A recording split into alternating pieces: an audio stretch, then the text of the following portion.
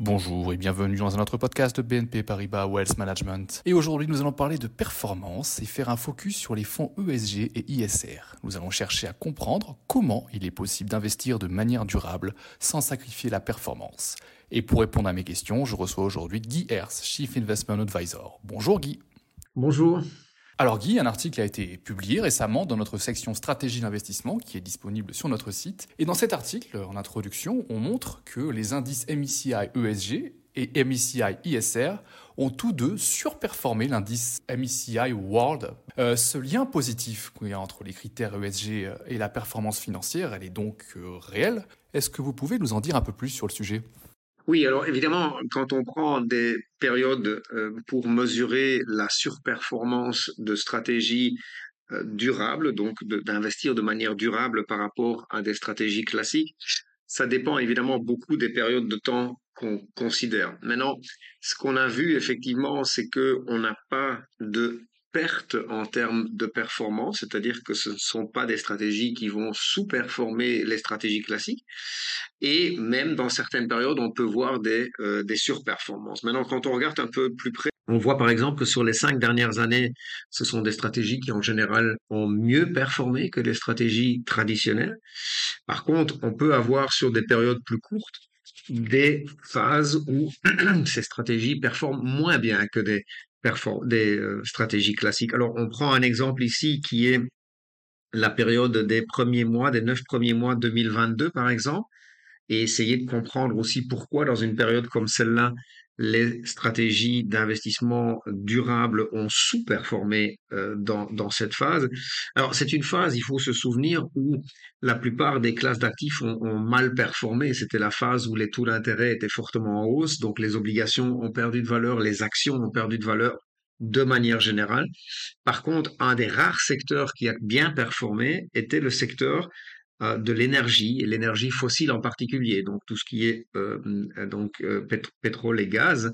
Et ce sont justement des entreprises qui sont plutôt moins pondérées dans des stratégies durables. Donc, on peut effectivement, dans une phase comme celle-là, avoir des stratégies avec un biais durable qui performent moins bien parce qu'elles sont moins investies dans les secteurs de l'énergie fossile, pétrole, gaz.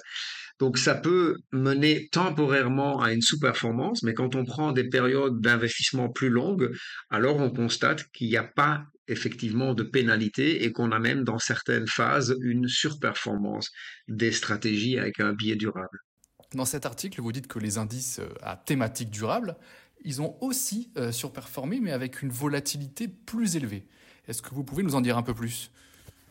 Oui, c'est-à-dire que quand on va rechercher des entreprises qui ont une certaine orientation durable, on a souvent des entreprises qui sont effectivement des entreprises, plutôt des entreprises de croissance, et donc des entreprises qui peuvent dans le temps avoir une certaine volatilité en termes de prix, mais qui ont une bonne performance sur des périodes plus longues. Et donc on retrouve un petit peu cette idée que à court terme, les entreprises dans lesquelles ces stratégies durables ont tendance à plus investir sont des stratégies parfois à court terme plus volatiles, mais qui à long terme sont des stratégies qui offrent plus de croissance et donc qui ont aussi un bon potentiel en termes de performance de portefeuille.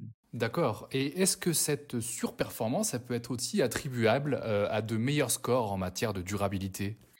Alors oui, effectivement, on a un biais in fine qu'il faut quand même faire ressortir, c'est-à-dire que quand on choisit une stratégie avec une thématique durable, on va en général rechercher par le filtre qu'on utilise pour justement avoir une stratégie avec un biais durable, on va automatiquement plutôt sélectionner des valeurs dites de qualité. C'est-à-dire que ce sont des valeurs qui ont en général une meilleure rentabilité, une rentabilité plus stable dans le temps, et qui sont souvent aussi des entreprises avec un endettement plus faible.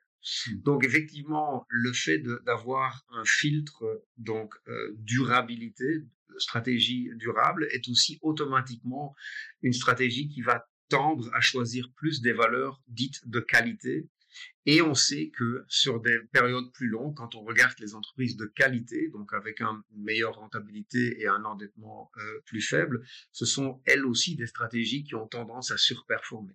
Donc de là, effectivement, il y a un certain lien entre investir de manière durable et investir dans des sociétés de qualité. Regardons maintenant ce qui constitue un indice comme durable. Il existe deux méthodes de base qui permettent de construire un indice durable. Alors, quelles sont ces méthodes et en quoi l'indice, finalement, cette méthode, elle diffère d'un indice de référence non durable comme le MSCI World? Oui, alors ce sont en quelque sorte des stratégies qui sont complémentaires. C'est-à-dire que quand on prend par exemple la stratégie dite d'investissement socialement responsable, l'ISR, c'est une stratégie qui a effectivement une approche d'exclusion. C'est-à-dire qu'on va vraiment aller exclure certaines sociétés qui sont pas du tout en ligne avec une stratégie justement d'investissement socialement responsable. Les candidats, évidemment, on les connaît. C'est typiquement l'industrie, par exemple, du tabac ou certaines industries dans l'armement. Et donc, c'est une stratégie qui va pas nécessairement choisir le best in class, mais qui va carrément aller à un niveau, je dirais, de sélection à exclure des sociétés. L'autre méthodologie, qui est une méthodologie en soi moins stricte en termes de choix, c'est donc la méthodologie dite ESG. Et là, on a donc les trois initiales, donc E pour environnement, S pour social, donc avec effectivement des qualités liées à, comment dirais-je, la stratégie des entreprises vis-à-vis de leurs employés, et puis le G qui est la gouvernance d'entreprise avec effectivement des critères qui sont liés à le professionnalisme en termes de gouvernance d'entreprise. Donc avec ces trois critères ESG, on va pas exclure des sociétés, mais on va leur donner un rating de qualité. Et donc ça va permettre effectivement de choisir plutôt des best in class, voire de pondérer plus des sociétés avec des ratings plus élevés. Et donc, on a ces deux grands types de stratégies, ISR et ESG. Et effectivement, cette idée que on a possibilité d'investir dans ces stratégies sans nécessairement être pénalisé en termes de performance. Intéressant. Et pour conclure, est-ce que vous auriez quelque chose à nous rajouter? Alors, pour conclure, en réalité, c'est pour résumer en quelque sorte, hein. Donc, premier point important à garder en tête, on n'a pas sur des périodes plus longues d'indication on est pénalisé quand on choisit une stratégie d'investissement durable. Donc le deuxième point, c'est que oui, c'est vrai que sur des périodes plus courtes, on peut avoir effectivement une divergence de la performance d'une stratégie durable par rapport à une stratégie traditionnelle. C'est lié au fait que les stratégies d'investissement durable donnent enfin, mène à pondérer moins certains secteurs qui, peut-être pour des raisons de choc temporaire, peuvent surperformer, hein. Je parlais tout à l'heure du pétrole et du gaz, mais c'est typiquement une période temporaire.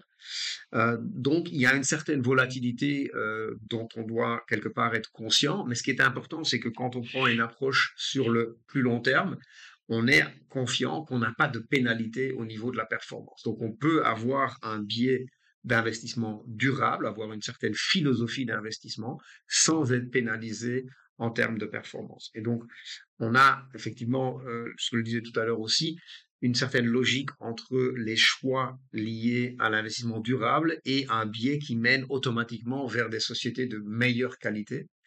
Et ça, c'est aussi évidemment un biais qui permet d'avoir une bonne performance et de permettre d'avoir sur le long terme, en tout cas, une performance qui est au moins aussi bonne que les performances de portefeuille gérées de manière traditionnelle. Bon, finalement, la morale de l'histoire, c'est que fonds ESG égale performance mais sur le long terme.